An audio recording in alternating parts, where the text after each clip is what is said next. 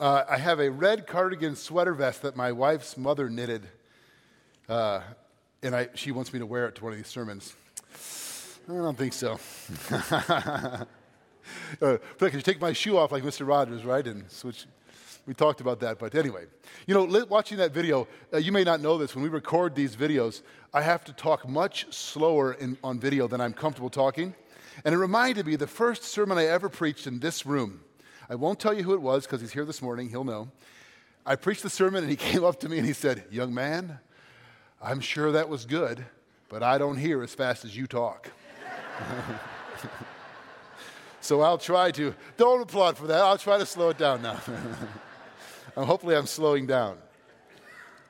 Let's pray together and ask God to speak to us at whatever speed through his word.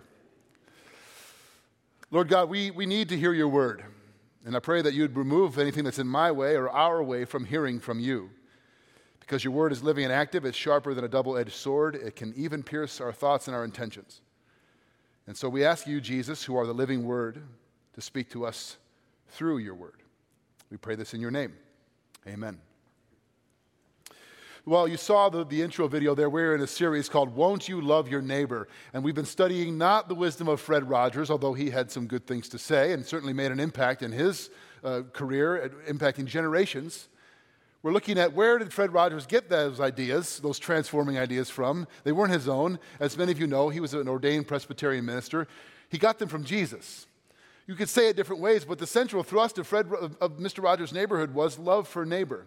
And we've been exploring what does that really look like for us. Last week, I talked to the Kessler campus about being with some young believers outside of Toronto at a church we visited there. And some of these young people, these young women said, "We're going to stop calling ourselves Christians." I said, "Well, that's interesting. You're in a church. You work in a church. Why?" And she said, "Well, our friends, our generation, see that as something political and ugly. We want to call ourselves Jesus followers." Okay?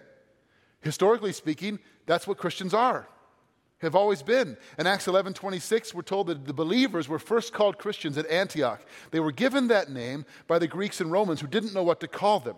These people who followed Jesus, these Christ ones, the word from Christianos in Greek, it literally means Christ ones. We don't know what to call you, so you're Jesus people. You follow Jesus, we'll call you that, Christians. That's what the name means. Well, what do Christians do? We follow him, Christ. And that's at the heart of this series called Won't You Love Your Neighbor? When Jesus was asked, what's most important? What's the greatest command? What does it boil down to? We talked about this several weeks ago. He said, well, it comes down to two things. Love for God and love for neighbor. And we're going to look here at that command briefly, and then at the parable known as the parable of the Good Samaritan, which I'm going to, it's not much of a guess here, go on a limb that you've heard of that before. I think the parable of the Good Samaritan is perhaps the best known, but the least practiced, and perhaps even the least truly understood of Jesus' parables.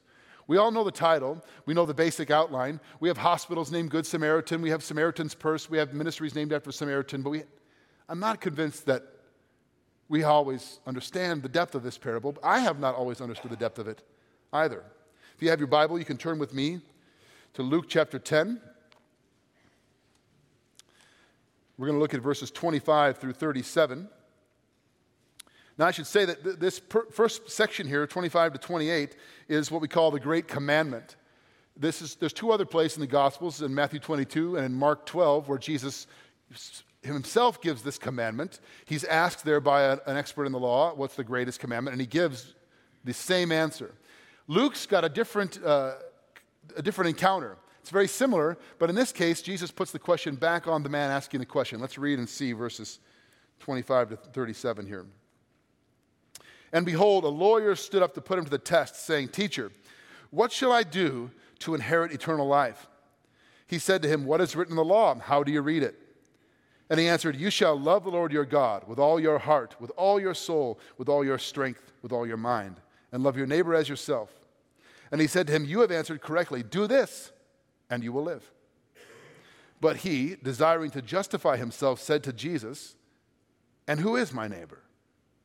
Jesus replied, "A man was going down from Jerusalem to Jericho, and he fell among robbers, who stripped him and beat him and departed, leaving him half dead. Now by chance a priest was going down that road, and when he saw him, he passed by on the other side. So likewise a Levite, when he came to the place, saw him, passed by on the other side. But a Samaritan, as he journeyed, came to where he was. And when he saw him, he had compassion.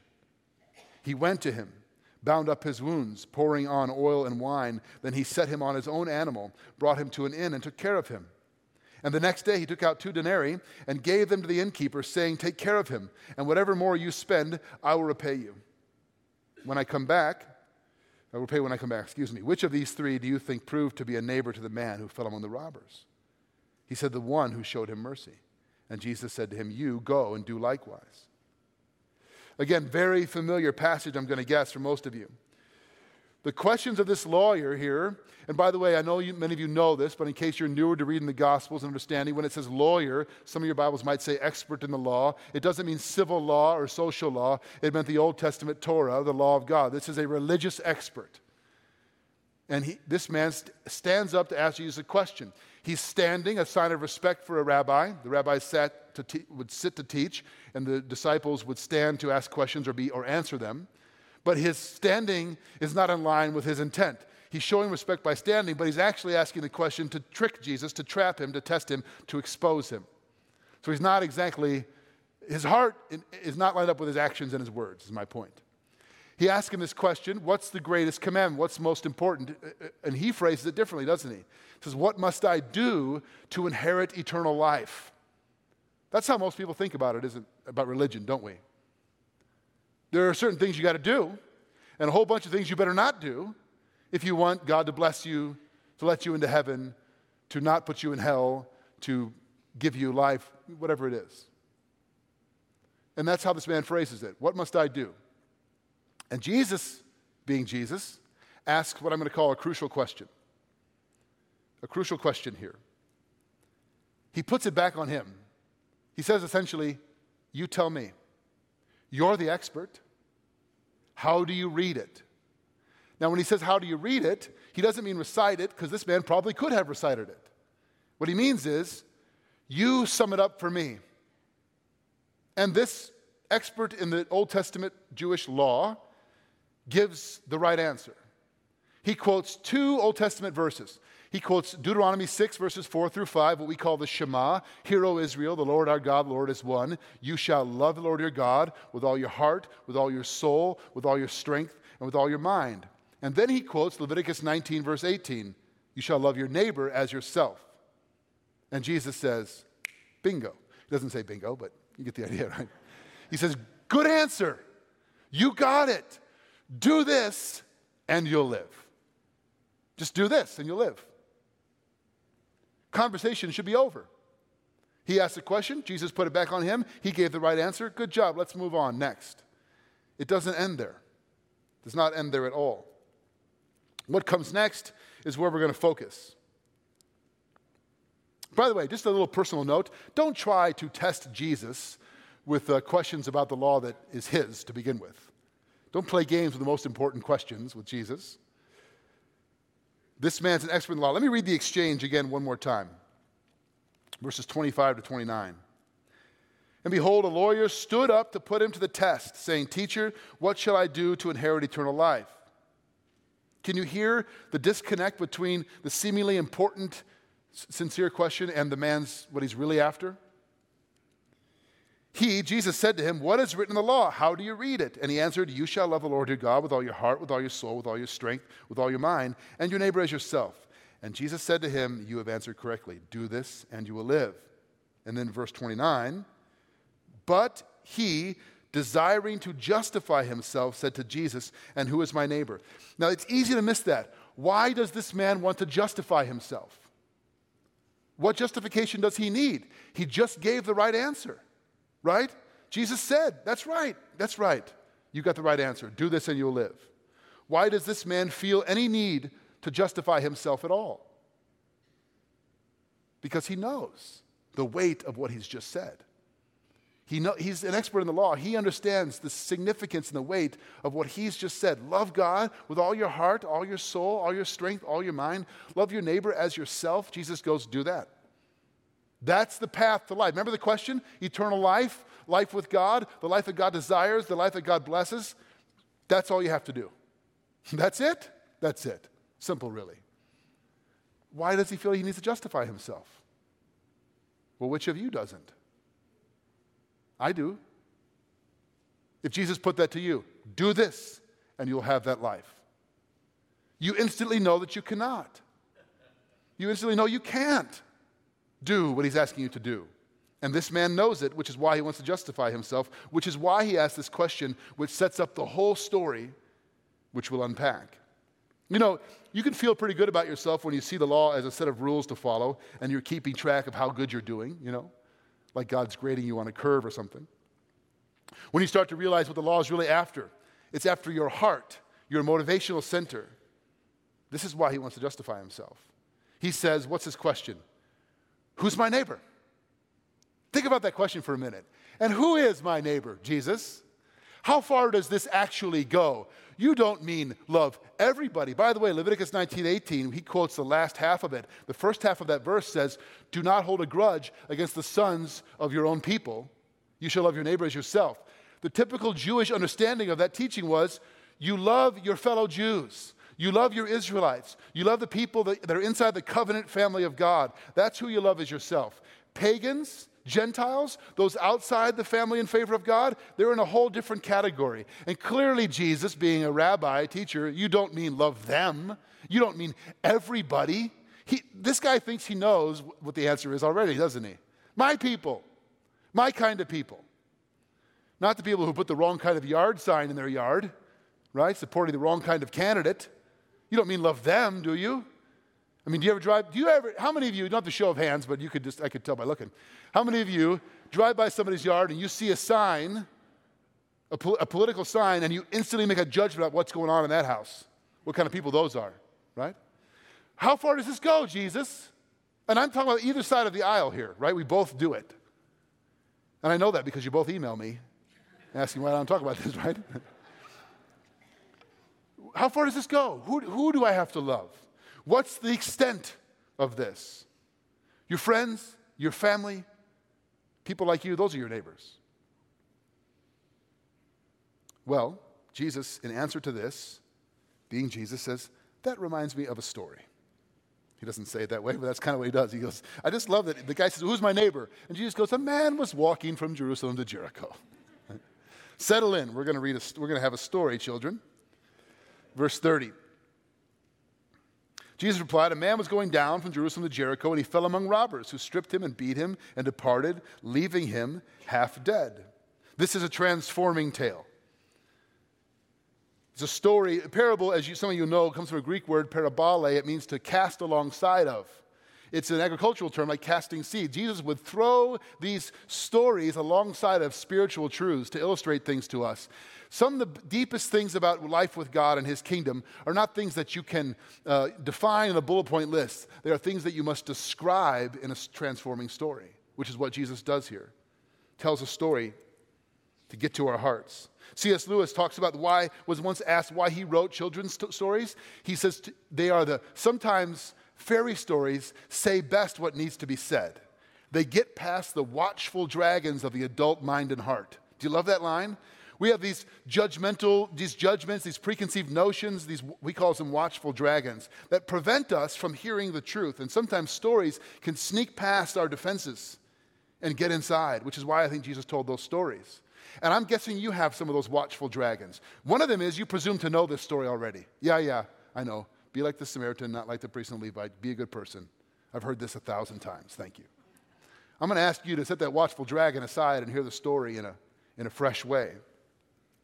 So first, a little context here. This road is a real road Jesus refers to. It's the Jericho Road from Jerusalem to Jericho. It's 17 miles long, and it really does go down. It drops nearly 3,200 feet in elevation in those 17 miles. You'll see a map here from near the Dead Sea, Jericho, back up to Jerusalem. Now, the man's walking in the opposite direction, so he's going down from Jerusalem to Jericho. So it's about a 17-mile journey. He's descending 3,200 or so feet in elevation on that journey. It's a difficult road. The last section of it, some of you may have been to the Holy Land, is what we call the Wadi Kelt, which you get near Jericho. It's this ravine with this river there. You'll see an image here of that part of the road here. My wife and I, with Pastor Brian and Lorene, walked that very section of the road, and we were standing at the top and took a photo of that. Actually, that one's off the internet. The next one is the one I took of the St. George Monastery. This is the monastery of St. George, Greek Orthodox monastery, built right into the side of the mountain for wayfarers, travelers that may need help and an opportunity to be blessed and worship there. You can go inside. It's open to the public. It's a remarkable place. But that's on this road. It's a dangerous road. Sections of it's known as the Way of Blood because so many individuals traveling alone would get attacked there. So Jesus tells a story that everybody would be familiar with. Oh yeah, we know that road, and this guy shouldn't be walking alone. This happens. He sets the story in real, tangible, familiar place to his audience. Now, I want to ask a question. In every culture, how do you know who are your kind? Any of you travel outside of the U.S.? How can you pick out the Americans? When you go to France or Germany or Italy, how do you know? Well, the cameras around their neck, right? Loud, obnoxious, their language. By what you see and hear, their behaviors, what they say, and it's obvious, right? You can tell. Well, this man is what? The man in need is stripped, so you can't tell by his clothing who he is. He's unconscious, left for dead, so he's not talking. How would you know who this guy is? Is he a Gentile? Is he a Jew? Of what class is he socioeconomically? He could be anybody, which is kind of the point. He could be anybody. That's what Jesus is saying to us. Now it's easy, in verse 31 to 32, we see the priest and the Levite part. I'm going to just read that. It won't be on the screen. Let me just read it for you. The priest and the Levite here. Verse 31. Now by chance a priest was going down that road, and when he saw him, he passed by on the other side. So likewise a Levite, when he came to the place, saw him pass by on the other side. 2 verses, couple sentences, very simple, very easy to miss this. And I think I have been guilty of being awfully judgmental toward the priest and the Levite when I've read this story over the years. Those guys are jerks. How can they just pass by and leave this guy on the other side? How can they just ignore him? A half-dead naked guy lying in the road. Well, there's a number of reasons. And before we're too quick to pass judgment, I remember years ago, we had some guests after church that had come. We're at our home, and my son Benjamin and I went to Portillo's to pick up lunch for our guests. It's a nice thing to have, Portillo's, on a Sunday afternoon. So we had a big, giant order, and we got through the line. They do a remarkable job of getting you through that line pretty fast. We had all these bags, and you smell of French fries in the car, which I no longer eat, much to my chagrin. But anyway, in those days, I was eating lots of French fries. And Ben is sitting next to me, and he's digging through the bags, looking for it, making sure the order's there, and eating the fries, which you do when you're a young kid. And he notices we have 2 extra hot dogs. Dad, 2 extra hot dogs. It's like winning the lottery when you're 7 years old. 2 extra hot dogs, right? So we pull up to the corner, crossing around the road, and it's a guy in the corner of the street holding a sign, sitting on a duffel bag, looking hungry and homeless. And I hardly even notice, didn't even register. And Ben said, Dad, look at that guy. I said, oh, yeah. Waiting for the light to turn. Dad, we have extra hot dogs. Oh, yeah. Didn't even register. Dad, we could give him our extra hot dogs. I'm like, and before I could say, Ben, don't get out of the car, it's busy. He jumps out of the car with 2 hot dogs, goes over to the guy, gives them to him, and I'm looking, thinking, the light's going to turn. Get back in the car, buddy. I'm just annoyed. He gets in the car, we drive on, and he looks at me and he goes, Dad, it feels good to do the right thing, doesn't it? I was like, yes, it does, son. Thank you, Lord, for that lesson, right? We all pass by in 1,000 ways every week. But why this priest and Levite would pass by? Well, first of all, the priest is not walking, he's probably riding. And the reason he's going from Jerusalem, where the temple was, on the road to Jericho, is he's likely headed home. The first century hearers would understand this. He's probably done his 2-week stint in the temple. The temple was a massive place. It took hundreds of priests, and they came from the surrounding villages to come and serve for 2 weeks and go home for a couple of months and go serve 2 weeks and go back home. And so he's probably done his 2 weeks of service, and he's headed back home. He's headed home with his payment, and he was paid in part of the sacrifice in food for his family. So he's headed home with his payment. And if he stops to help this guy, he doesn't know the robbers could be nearby, and it could cost him everything, what he's just earned at the temple. They could still be there. Second, if this guy is dead or dies in the process of helping him, some of you will know this in the Levitical law, the priest becomes defiled by touching a dead body, which means he has to turn around, go back to Jerusalem, go back to the temple, see his other priests, his colleagues, kind of embarrassing that you've been defiled now, and have to go through the rituals of being made clean. They're going to look at him like, you should know better. What were you doing getting defiled on your way home? So he passes by. It's risky to stop. And it might even be breaking the Levitical law of which he's supposed to be a keeper. So we can maybe have a little more sympathy for why this man would pass by, why he would not stop.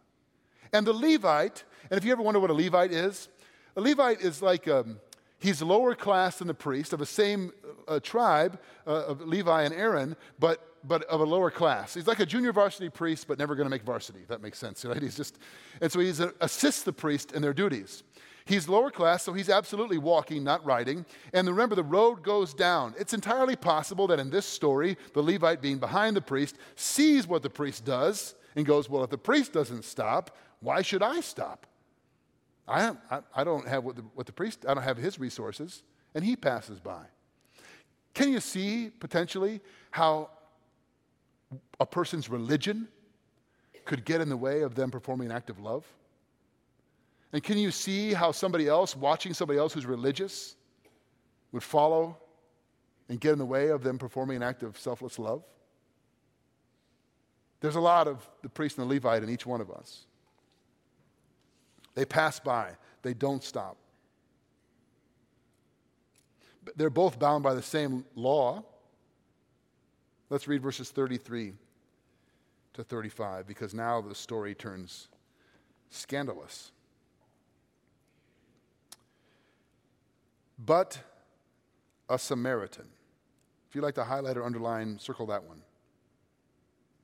So Jesus is a master storyteller. The priest, the Levite pass by, but a Samaritan. Collective gasp in the audience listening. But a Samaritan, as he journeyed, came to where he was, and when he saw him, he had compassion. He went to him and bound up his wounds, pouring on oil and wine. Then he set him on his own animal and brought him to an inn and took care of him. And the next day he took out 2 denarii, that's 2 days' wages, and gave them to the innkeeper, saying, take care of him, and I'll pay whatever more you spend, I will repay when I come back. Now the story really gets scandalous. A Samaritan.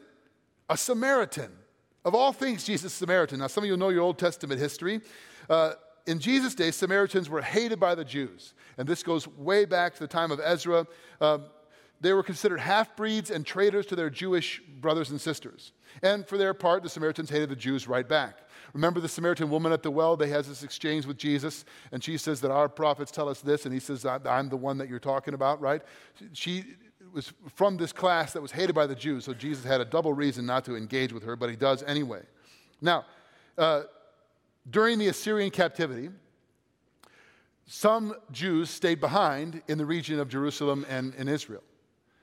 And those that did intermarried with their with the pagan nations and began to worship what the Jews believed was a false god, a corrupted version of Yahweh worship. And then when the exiles returned from captivity, generations later, those that had stayed and intermarried and worshiped a corrupted, perverted version of Yahweh worship were viewed as these less thans, these corrupted half-breed traitors. Over time, this is the root of the division between Samaritans and Jews. Though they shared the same ethnic line, origin, they hated each other. There's a saying in the Mishnah that to eat the bread of a Samaritan is the same as to eat the flesh of swine. And if you know anything about Jewish law, they don't eat the flesh of swine. Actual prayers asking God to withhold his grace from Samaritans in the Mishnah. Think about that. God, send your grace, but not to that guy, right? Not to them.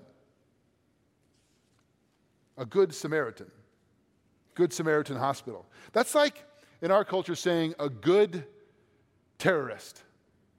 To the Jewish mind, this is a complete oxymoron. This don't go together. Now, Samaritans are not technically Gentiles. They come from the same line, lineage, history, and family. And they obey the same Torah law, or at least they're supposed to. So the same Levitical code that would cause the priest and the Levite to pass by would or should apply to the Samaritan. But the key phrase is, he had compassion. The word there for compassion is the Greek word splanchnizomai. It literally means like movement. It actually could be translated bowel movement, which sounds gross. It means deep guttural pain in the word for bowels, like deep inside. It's the same word when Jesus in Matthew 9 looks upon the crowds and sees that they are harassed and helpless, and he had splanchnizomai, compassion for them, because they were like sheep without a shepherd. Deep compassion. Move deep inside, like the inner groaning that, this cannot stand. Last week you saw a video, I hope you saw it here, of Kim Erickson and Chris Anthony in their work with Naomi's house. If you talk to them, they'll tell you that it was that kind of deep compassion for these women and for the horrors of sex trafficking that caused them to want to go serve there. Like that, something inside you that's so deep and you just can't ignore it. It's not when you see a starving puppy on TV and you go, oh, that's sad, but you forget about it as soon as the show comes back on. It's seeing some injustice or something in the world and you feel it so deep inside that you have to do something. You have to. That's the word. So why does the priest and the Levite pass by? They're rule-following religious people. No compassion. No deep inner angst over this man's plight. But for the Samaritan, I can't ignore this. I can't pass by. I can't turn away. I remember years ago, a man came to me and wanted to make a donation to families in need, except he had a long list of qualifications for those families that he didn't want to support. I'm not kidding. We met for coffee, and he had a yellow pad, and he brought it out. He said, I'd like to give a generous donation to help families in need, but they can't be, and he had a whole list. They can't be undocumented citizens. It's on his list. They can't be unwilling to look for work. He had a whole long list of things. Now, some of those things are, I think, I would say in a different conversation, we should talk about that with those families. But where in the Bible does it say, be generous and compassionate for the poor with these qualifiers, right? I don't think that's in there. I've looked. I don't think it's in there. Maybe you know a verse I don't know about. Let me read to you what Jonathan Edwards wrote called The Duty of Charity. Now this is in the 1700s to his congregation in New England about why they don't want to be generous to the poor. Objection number 1, I'll help only if they really need it.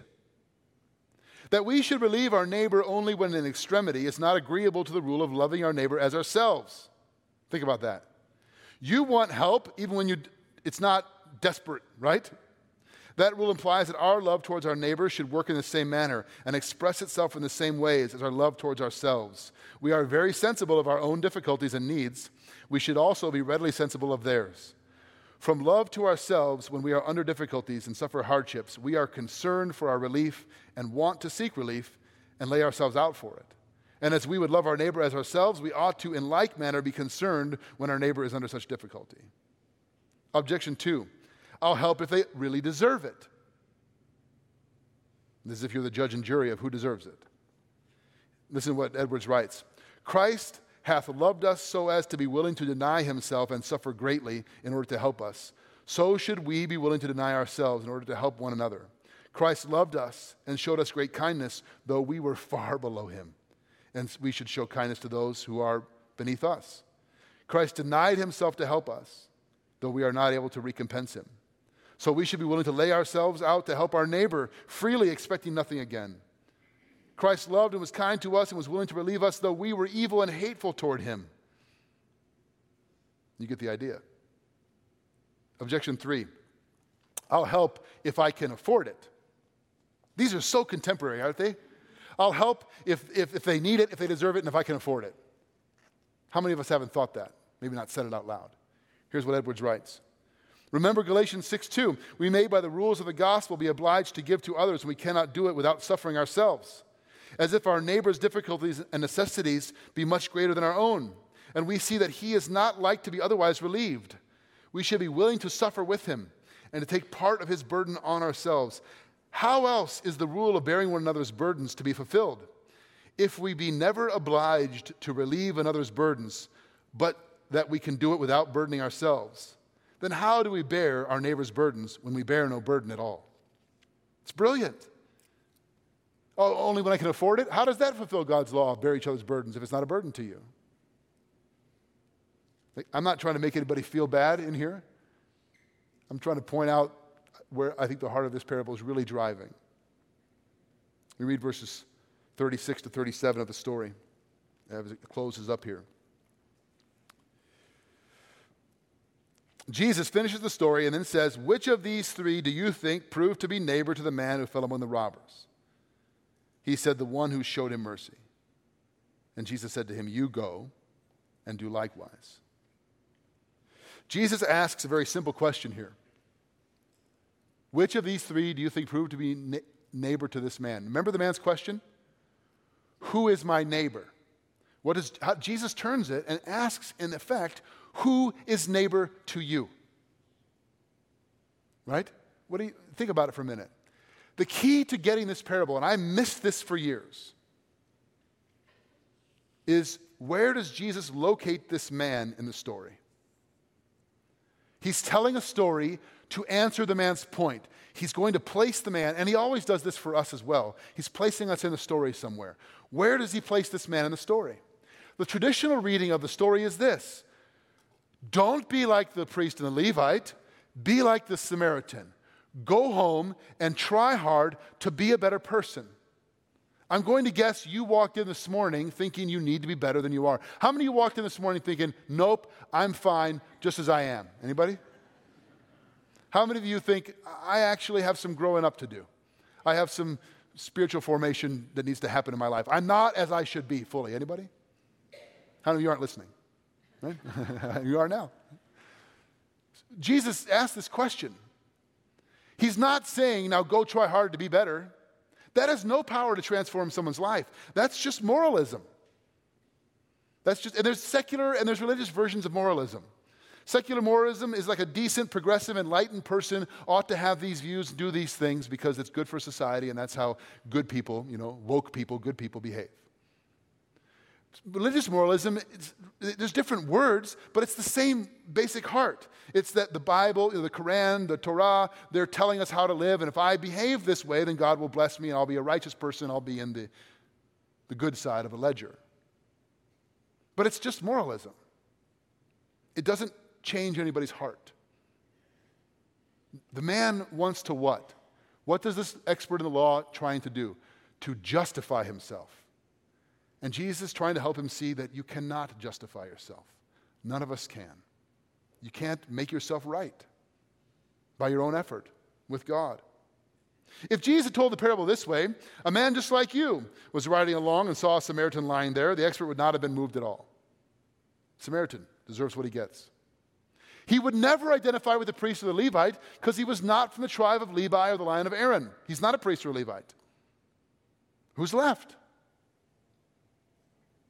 Well, three options: the donkey, the innkeeper, and the guy in the road, right? Who's left in the story? The guy in the road. For years I missed this. For years I thought this story was about an obligation to be a better person. I think Jesus is putting that man, and he's putting you and me in the road. The real power of the story is not that you should go home and try hard to be like the Good Samaritan.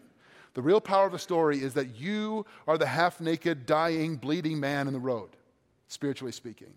You have no hope. You are going to bleed out. You are going to die. Your condition spiritually is hopeless unless somebody that owes you nothing should come along to your roadway and at great cost to himself save you.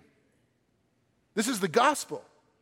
The incarnation, Jesus comes into our dusty road, right? He comes into our broken world full of dying people spiritually, and he travels that road to find people who are spiritually bleeding out, who have no hope. Paul says in Ephesians chapter 2, you were without God and without hope in the world, enemies of God in your hearts, children of wrath. These are not phrases we like to say in our culture, but this is the condition we're in spiritually apart from God. Now, on the outside, we look fine. I'm doing great. I think I'm walking along like I'm just fine. But internally, the Bible is saying, you're not fine. You're spiritually dead. Not mostly dead, like in The Princess Bride, but all dead. And a dead person cannot raise themselves. Only one could. You see the parable this way? If I just ended here, go home.